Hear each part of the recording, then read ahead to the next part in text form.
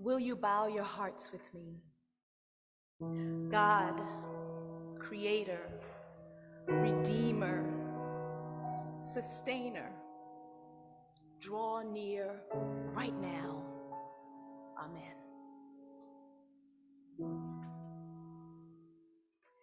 Today's gospel reading highlights two examples of the kind of religious people we might find in the temple, and through them presents for our consideration two types of prayer, one of self-centered bemoaning, and the other the simplest cry for mercy.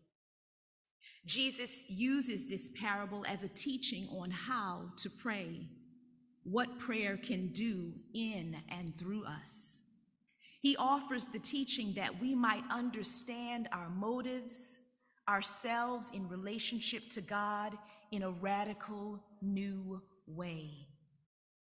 At the parable's end, we know prayer as an act of humility, that a posture of repentance has the power to change everything. The Pharisee is preoccupied with himself and the outward-facing appearance of his faith. By contrast, the tax collector has tapped into the interior world. He understands sin as an inner spiritual condition and looks to God for transformation.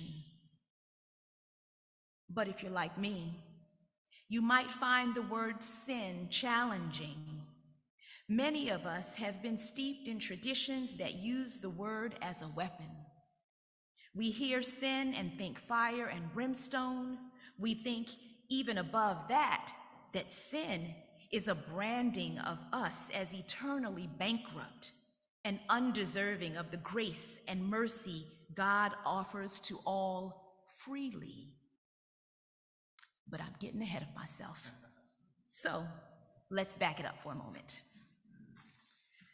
The Pharisee standing by himself was praying thus: God, I thank you that I am not like other people,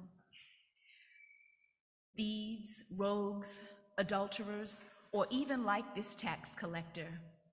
I fast twice a week. I give 1/10 of all my income.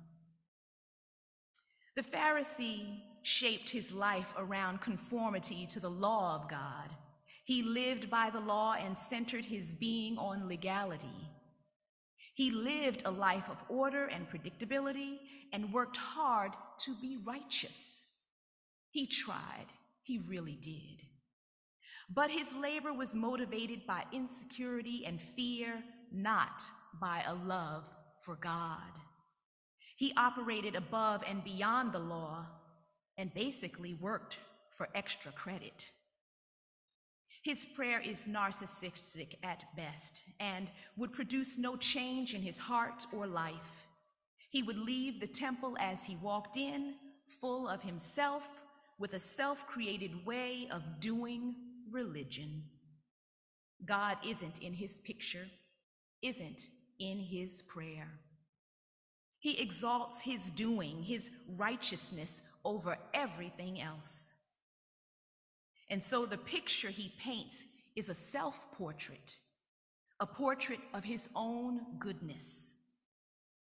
Note to self: if your prayers include the dragging of someone else through the mud, check yourself and begin again.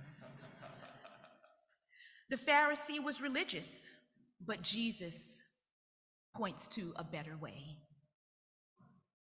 But the tax collector, standing far off, would not even lift up his eyes. He wouldn't even lift up his eyes to heaven, but was beating his breast and saying, God, be merciful to me, a sinner. The tax collector would not have been allowed in the temple. As a tax collector, one totally aligned with, sold out to the Roman Empire, charging money to their own Jewish people and giving it to the empire, he would not have been welcomed in the temple. But he shows up. His very presence in the temple tells us a bit about his heart. a heart that has or is turning toward God. His bodily posture points to this as well. Head bowed, eyes lowered, the beating at the breast. He physically embodies his reality and postures himself to receive. Despite the messiness of his truth, he walks into the temple with the hope of what could be. He is seeking transformation and offers the simple fruit of his lips to ask for the one thing that can save him, and that's mercy. It is this kind of humility that intersects most creatively with the power of God. We don't hear about this part, but something must have been stirring in his heart. Perhaps he'd heard about Jesus or had already had an encounter with his teachings. We don't know the backstory, but that stirring, that desire for God's presence, brings him to the temple that day. Something inside him is already hungry. Something inside him has discerned an awareness of his need. So his story is one of hope, of the possibility of transformation. He enters the temple at rock bottom. There really isn't anywhere else to go. Nowhere but up. Richard Rohr says it this way: only from the bottom do we begin to rise. Descending comes first. And it is from that space of dissension that the tax collector quotes a version of the Jesus prayer. In full awareness of himself, his shortcomings and brokenness, he, in humility, standing afar off, says, "Here I am. This is me, flaws and all. God, be merciful to me, a sinner." It is in this manner that he positions himself for transformation. He is ready and he can be changed. So the takeaway is clear. Contrary to our modern lifestyle, Jesus seems to say it isn't about the hustle and grind, the drivenness, the doing. It's not about attaining and acquiring, our relentless pursuit to achieve. No, rather it's about the shift that happens in the heart. A heart turned towards repentance, one that identifies, embraces its brokenness, its need and desire for mercy, and knows God alone as the source, God alone as the source for such grace. God's mercy is our righteousness. It alone is our perfection, not our striving. God, be merciful to me, a sinner. Come do that which only you can do. The final verse in Jesus' parable tells us these two men left the temple and went home. Jesus' teaching tells us that a posture of humility, approaching God, everything and everyone with honesty and integrity, a readiness to be made whole, is the beginning of any hoped for change. Justification means there is more. We can trust God to move us from simple desire to discipline, a discipline that will bring about change. This is a change in the way we exist, and it is work only God can do. The new commandment says, don't get stuck on the rules. We cannot trust in our ability to fulfill the law. So if you haven't realized it yet, the Pharisee in this story is most of us. We come to the temple wrong, and yet still not beyond God's welcome. Jesus offers this check-in with ourselves for those times when we've been complacent. We're dotting all the I's, crossing all the T's, and then some. Our faith looks good. But is there room in our hearts for change? Are we willing to be transformed? Are we judging? The path of holiness is not paved with perfection. It is a road broken with shards and stones and stairs torn up. On that road, you'll find the seekers, the perfectly imperfect seekers on the journey, those who know their need for mercy. And in humility, they come, heads bowed, hearts open, and ready to receive. Jesus says it over and over again. The last will be first, but that invitation is to a world that is so very different from the one we know. The tax collector is justified, made right before God in the kind of role reversal Jesus has become famous for. What makes him so compelling, this tax collector, is his potential for transformation. Justification makes him right with God, but that fact can create a ripple effect. His justification has the potential to lead to sanctification, and sanctification is change. It is a believer becoming more and more like Christ. And again, only God can do that. The act of mercy is only the beginning. But it starts here with a posture and stance that puts on display a softened heart. And from this space, a simple prayer arises. This prayer connects us to our truest selves and our desire for God. In it, we pray for mercy. It is a prayer that helps us see ourselves and brings us in right relationship with a God who loves us. Change, profound change, can happen from this posture. There is hope for that Pharisee. Yes, I do believe that. And there is hope for us. It is said that the Jesus prayer, developed in the deserts of Egypt and Palestine, brings forth in the one who prays it the humility of a child. Prayed faithfully, it brings us to an awareness of the self as created by and in need of a Savior.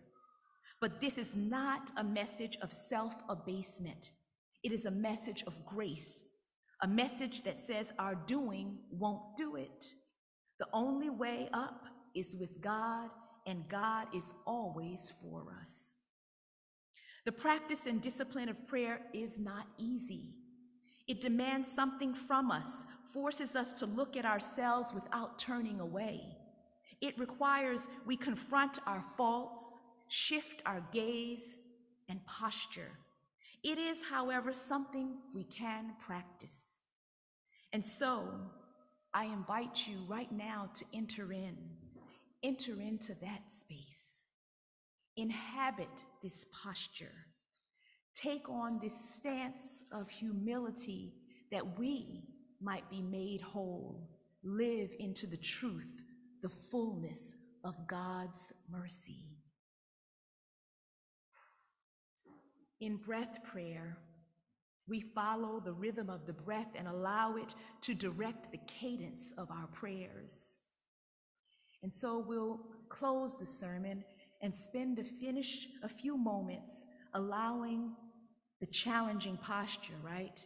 And those words to make their way through us. We'll take a moment to locate the rhythm by taking 3 deep breaths.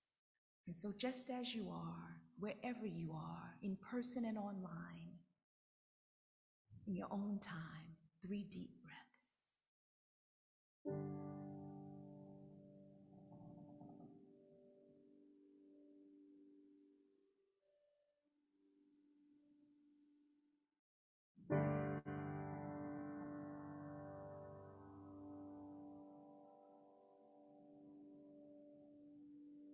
And then just pray with me.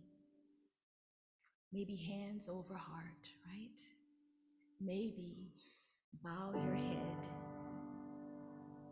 Maybe close your eyes. Just go into that space where it's just you and God. And pray, breathe with me, and say with me the words of this ancient prayer. Lord Jesus Christ, have mercy on me.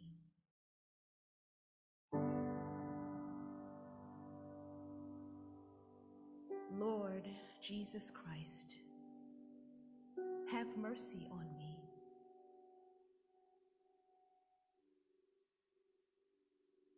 Lord Jesus Christ, have mercy on me.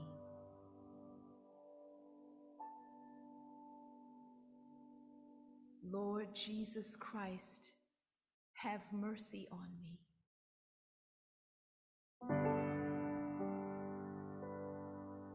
Lord Jesus Christ, have mercy on me.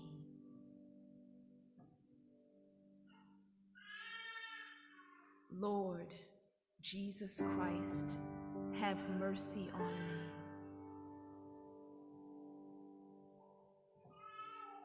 Lord Jesus Christ, have mercy on me.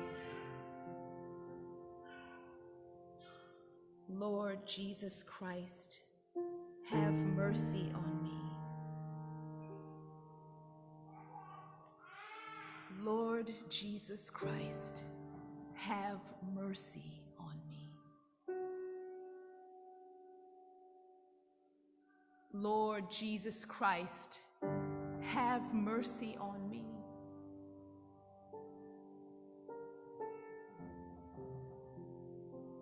Lord Jesus Christ, have mercy on me.